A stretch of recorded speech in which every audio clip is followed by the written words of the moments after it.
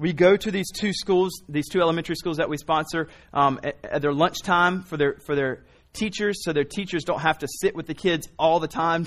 They get to take a break, and we're in there opening up the little milk containers and throwing away the trash and hanging out with the 5-year-olds and the 10-year-olds. And they're telling us. One kid told me he could fly the other day. And so we're doing that and serving those teachers so they can have one day of adult conversation over lunch. We've also gone to a Place for Hope to help with those that program there. We volunteered at the Crisis Pregnancy Center. One family is having college students over, I think, weekly to give them a free meal, which is awesome. Nothing like a free meal when you're in college. Ramen noodles get really old.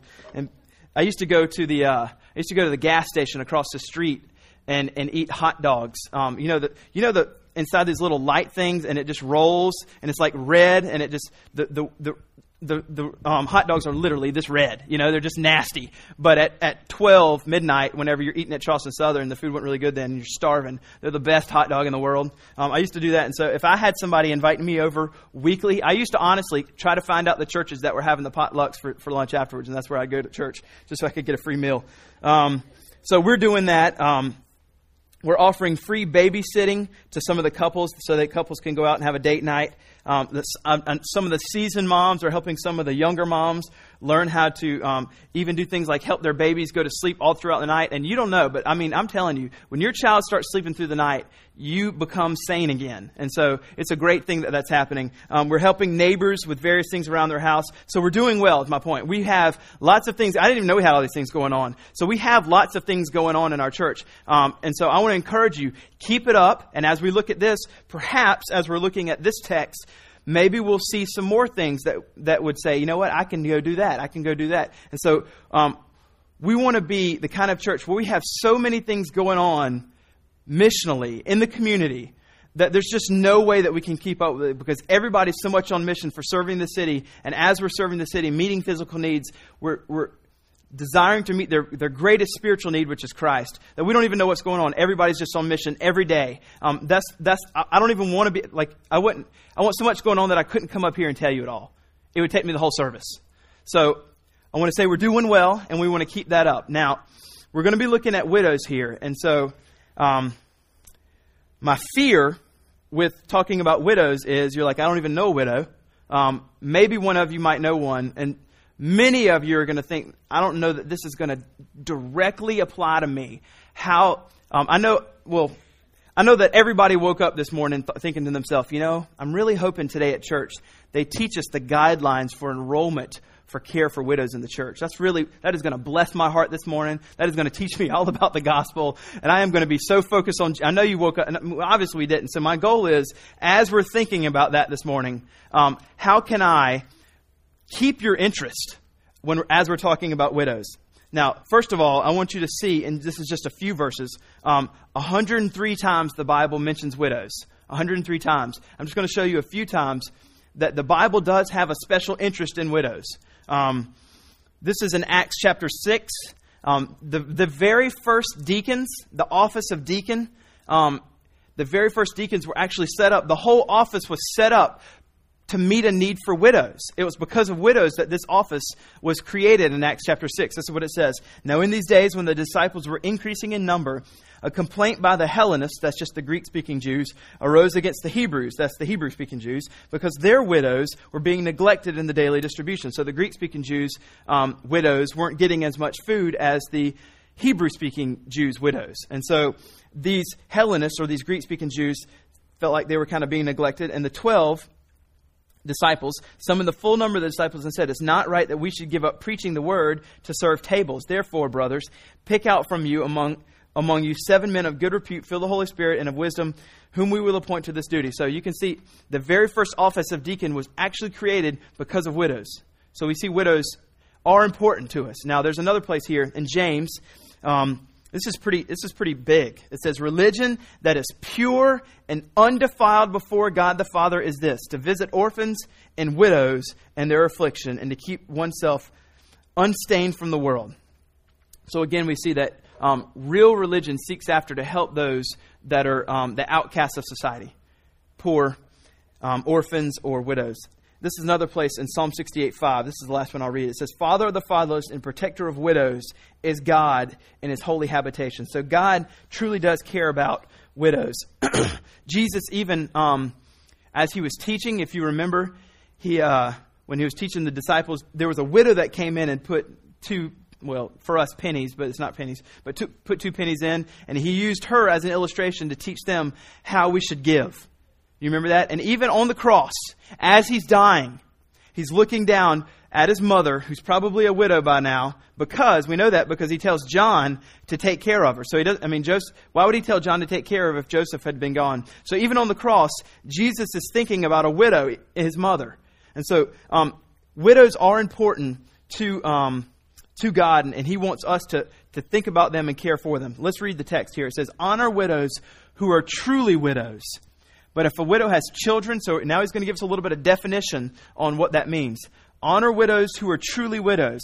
But if a widow has children or grandchildren, let them first learn to show godliness to their household and to make some return to their parents. For this is pleasing in the sight of God. So here we are. How can this text on widows apply to you directly? Here's how.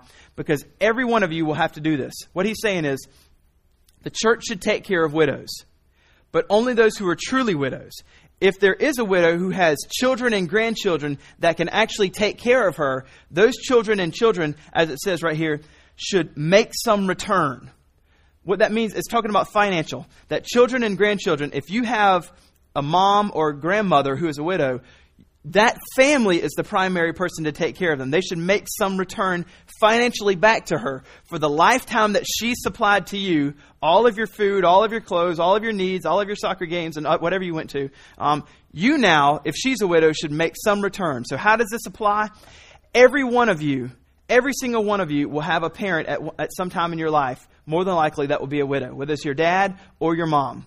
So one day, all of us are going to have to follow this commandment and take care of our parents, whether it's your mom or your dad. And that may even be the case now for some of you. It's not primarily the job of the church first, as we'll see. This sounds a little like, really? Is that what he's saying? It sounds a little harsh, but he's saying that the church needs to take care of, which we'll see in just later on. The church needs to take care of those who are actually truly widows. Look what he says. But if a widow has children or grandchildren, let them learn first to show godliness to their household and to make some return to their parents. For this is pleasing in the sight of God. She who is truly a widow, left all alone, has set her hope on God and continues in supplications, as prayers day and night and day. But she who is self-indulgent is dead, even while she lives. Command these things so that they might be without reproach.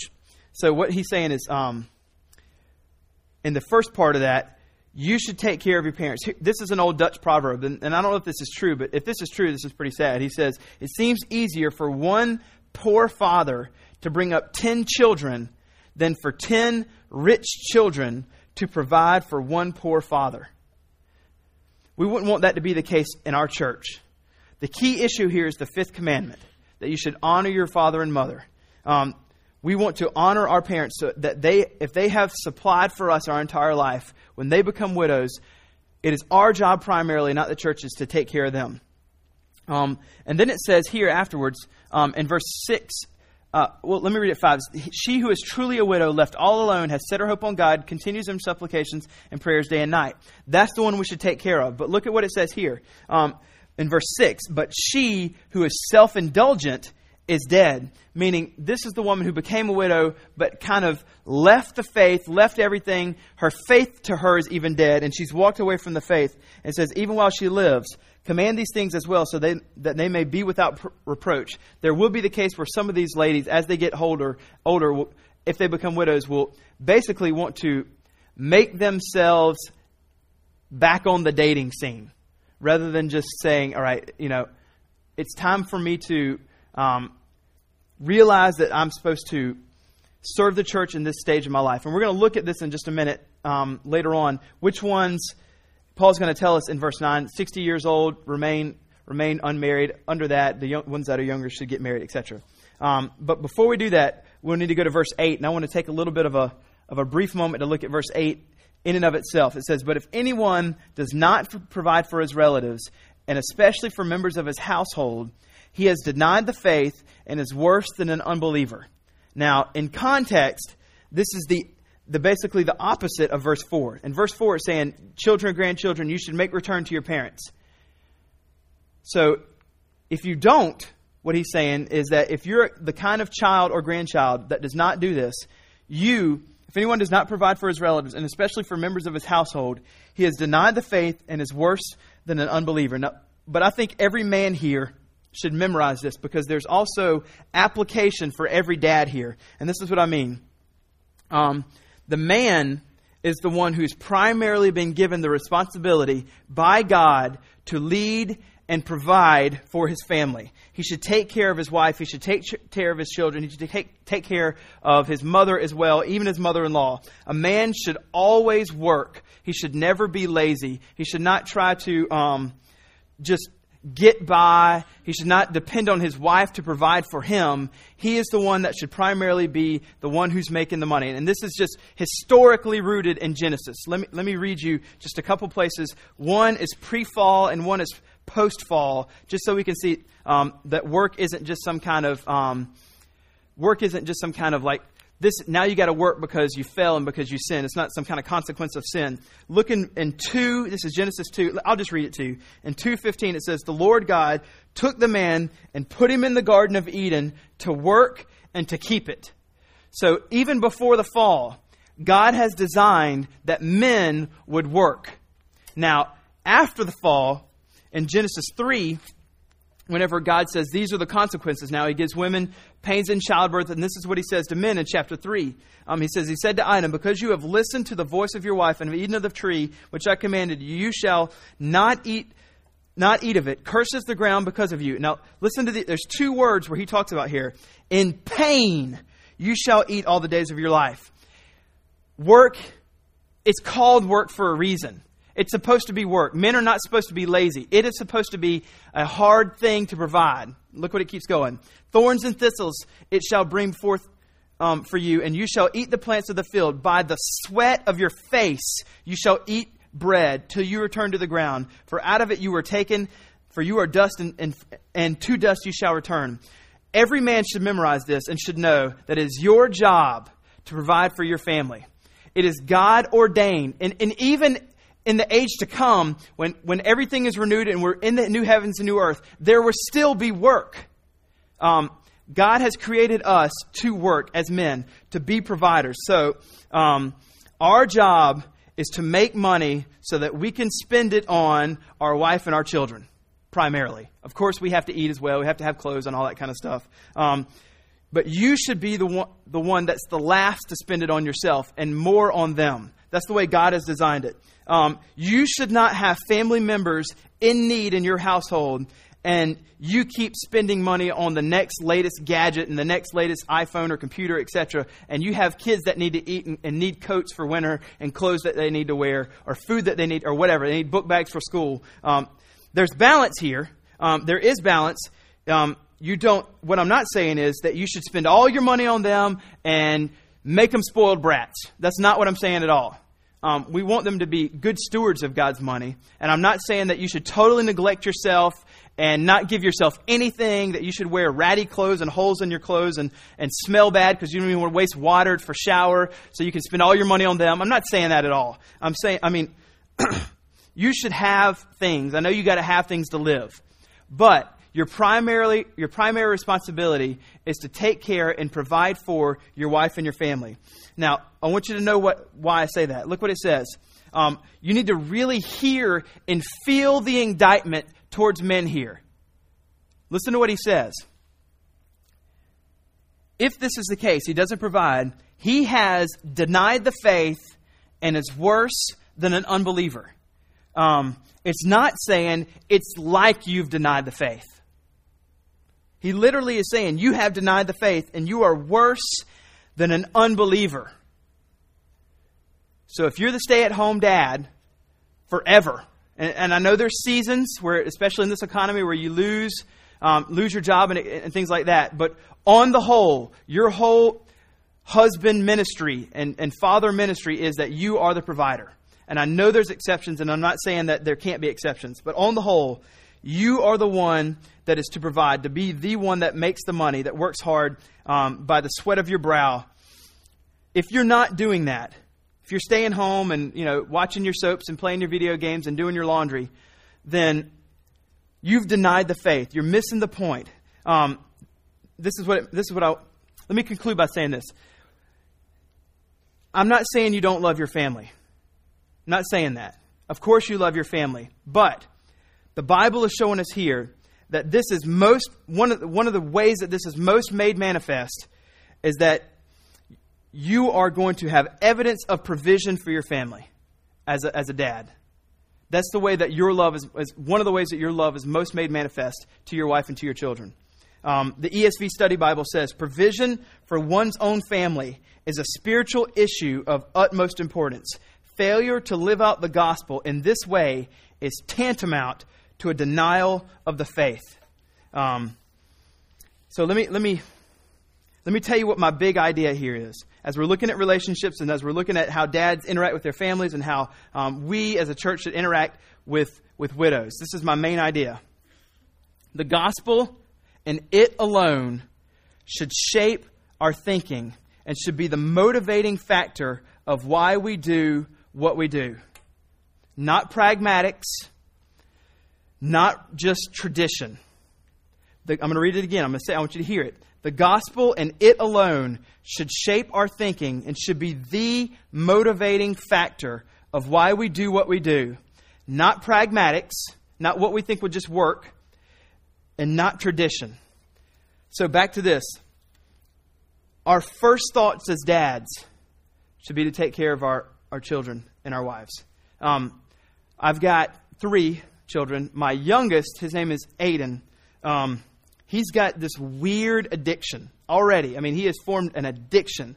And it's strange. And you can test it out if you're ever around him.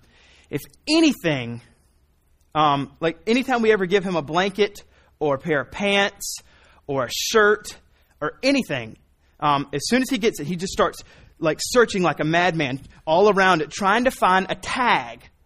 If it has a tag, he's as happy as he can be. He's searching all around. He finds the tag. And as soon as he grabs the tag, he starts rubbing it with his fingers and sucking his fingers. Like, it doesn't matter. So if he's ever crying, we just give them... I present the blanket to him tag first. And he calms down. But anytime I ever give... I'm not kidding. If I'm changing his diaper and I take off his pants and I just throw his pants up there, I'll look up and he'll grab the pants and reach over there and grab the tag. And I'll look over in the back seat. He has his hat inside out grabbing the tag. He pulled all the cushions off the couch, and there was a tag there. He sat down beside it, rubbing the tag and sitting there on the couch with no cushions. Like, he's got this weird, crazy addiction. But anytime he's around there, the first thing he just dives after and goes after is that tag. It's the first thing on his mind. And in that same way, as dads, as fathers, the first thing on our minds is provision. We're going to show our love by provision, but we are going to seek providing. This is what God has told us as dads, but we're supposed to work. We're not supposed to be lazy, and we're going to provide for our families. It's the first thing. It's one of the first things I wake up thinking, and one of the last things I think about when I'm thinking about family. Outside of my relationship with God and thinking about pursuing Him, the first thing I'm thinking about is my family, providing and taking care of them. And that's just the way it's supposed to be as dads. That's just the way it's supposed to be as husbands. So now let's move on.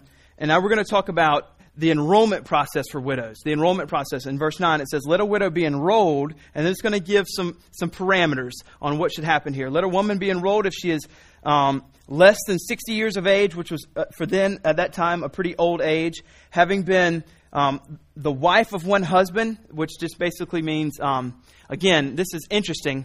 This wife of one husband is the exact same phraseology, but just switched as it is in 1 Timothy 3, husband and one wife. And so, as I said in 1 Timothy 3, when we're talking about the qualifications, that means that she's faithful to her husband that she has right now.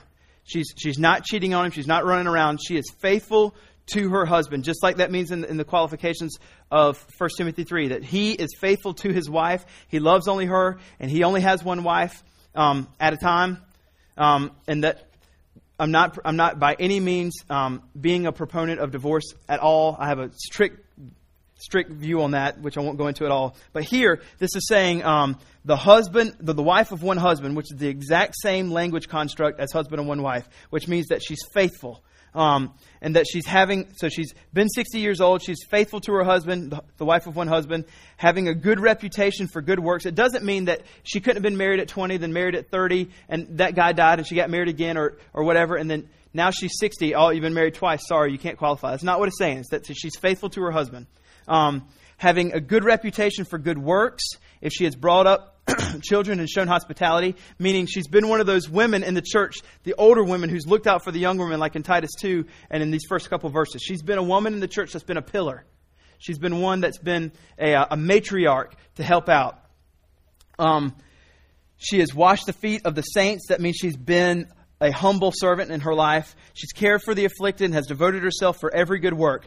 That's the qualifications, basically. That's who she is. Those women can enroll for help from the church. And we'll see also, which we've already talked about in the very bottom, which we'll see again.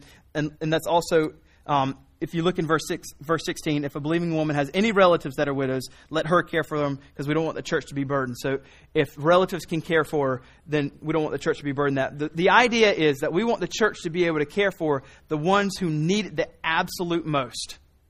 That's really the general rule. I know there's exceptions. My children could care for me. They're millionaires, but they just won't take care of me at all. We're not going to say, sorry, you've got rich kids. We're not going to take care of you. There's exceptions, of course, but the idea is the ones that need it the most, let's take care of them. All right. Now, in verse 11, it kind of switches over here to young widows. And it talks about why they might not be enrolled in the care of the church. Now, this enrollment is a two-way helping process. In verse 9, where it says, let the widow be enrolled, it's not just like she's going to come, get her check, and go home. This enrollment is a two-way helping process where she's now saying, I'm going to come, make a pledge to the church to help and serve and do things for the church. And for that, you're also going to take care of me. It's a two-way helping process. We can see that as we're going into this next part where it says, but refuse to enroll younger widows. And he's going to say why. For when their passions draw them away from Christ. Now, it makes it sound like, well, let me just read it. When their passions draw them away from Christ, they desire to marry. What it's making it sound like is, if there's a younger widow and she wants to all of a sudden get married, she's like, wrong. That's bad. She's running away from Jesus. She doesn't even love Jesus anymore because she wants to get married, which is not the sense, because if you look at 14, Paul says, I would have younger widows marry. So he's not saying that just because you go get married, you're walking away from Jesus. Keep the pledge in mind. If we enroll a widow, there's a two-way process here where she's coming to serve. She's pledging to work. But if we enroll her and all of a sudden she finds herself wanting to get married, that pledge she's made to work for us, she's going to leave, and all of a sudden we don't have someone to work for us anymore. And that's more what it's saying, is that refuse to enroll younger widows, for when their passions draw them away from Christ, meaning from the service or the pledge that she's made to the church to help, not away from Jesus and her love of Jesus. And they desire to marry, and so incur condemnation for having abandoned their former faith. It's meaning when they walk away and they do that, everybody in the community sees she made a pledge, she's no longer a woman of her word. We don't want that. So Paul says, instead of that happening, I would have younger widows marry.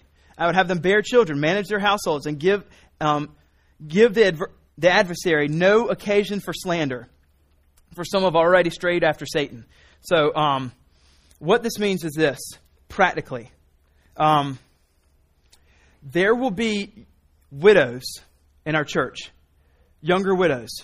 Tragedy, we don't want that. We don't welcome that. We don't desire that, but there will be. As well as, there, in the same idea, single moms. And so, just like Ruth, who's waiting for her precious Boaz to come and redeem that situation, men, as you're here in the church and you see younger widows or even single mothers, don't put God in a box in the way that He's supposed to deliver your wife to you, that you're going to have the 20-year-old that's never been married, that doesn't have kids. There's going to be times where you're going to have to be just like Boaz and redeem that situation, just like Jesus, our precious Boaz, redeemed us out of our horrible, sinful situation. They need to be redeemed. They need to see the gospel as well. Remember, my key from the very beginning is this. The gospel and it alone should shape our thinking and should be the motivating factor of why we do what we do. Not pragmatics, not tradition. Every situation in life, even a man marrying a young single mom to redeem that whole situation, puts the gospel on display. Pragmatically, you don't think that way. Traditionally, you don't think that way. Gospel-like, you think that way. Because our job is to try to live out the gospel as much as we can. In the same way that Jesus, our precious Boaz, redeemed us, men need to be the kind of redeeming Boazes that would go out and redeem this situation, this widow or this young single mom, bring them in and be a good dad, be a good wife in this situation. We are, as a church, actively always supposed to be living out the gospel for a world that doesn't understand the gospel. And we do that by redeeming situations just like Jesus redeemed us. Now let's look at this. Verse 16. If any believing woman has relatives who are widows, let her care for them. Let the church not be burdened, so that it may care for those who are really widows. And here's the point. The church is not just to have good theology. The church is not just to have good theology, but we are to be actively trying to live out the gospel in every aspect of our lives. Whether that's serving older widows who need to be brought in and taken care of, or marrying younger widows so that they can be redeemed, or the way we interact with older women and younger men or whatever. The gospel is always supposed to be on display. We are actively trying to live out the gospel in every aspect of our life. And when we do this, we try to live out the gospel in our families, in this community, in the city, in this church. We're always wanting to live it out practically so that people can see it. We don't need to just have good theology. We need to live out our theology, being gospel-like in the way we think, being gospel-like in the way we live. And when we do this, this is how lost people around us get saved. Because they see the gospel being real in our lives, in our hands, not just being spoken by our lips with our good theology. But they see it because we're living it out actively. We're desiring to see every single situation redeemed by the gospel, which puts Jesus Christ on display, not our preferences, not our desires, but Jesus. Because our life is about His glory and not about our own comforts. It's about His name and His fame being spread by the gospel, not us being happy with our selfish ways. We'll be happy most in the gospel, but not happy in ourselves. So that's what this text is about. Let me pray. Jesus, we thank you so much for your love. I thank you for your Bible. I thank you that you've given us scriptures. I thank you that you've given me an opportunity that I can come here and I can teach your scriptures.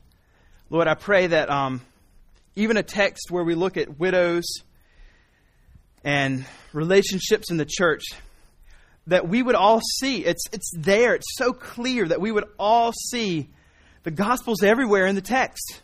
These aren't just practical pieces of advice that we can choose to follow or not follow. This is Paul, through the power of the Holy Spirit, communicating to us, here's how you live out the gospel.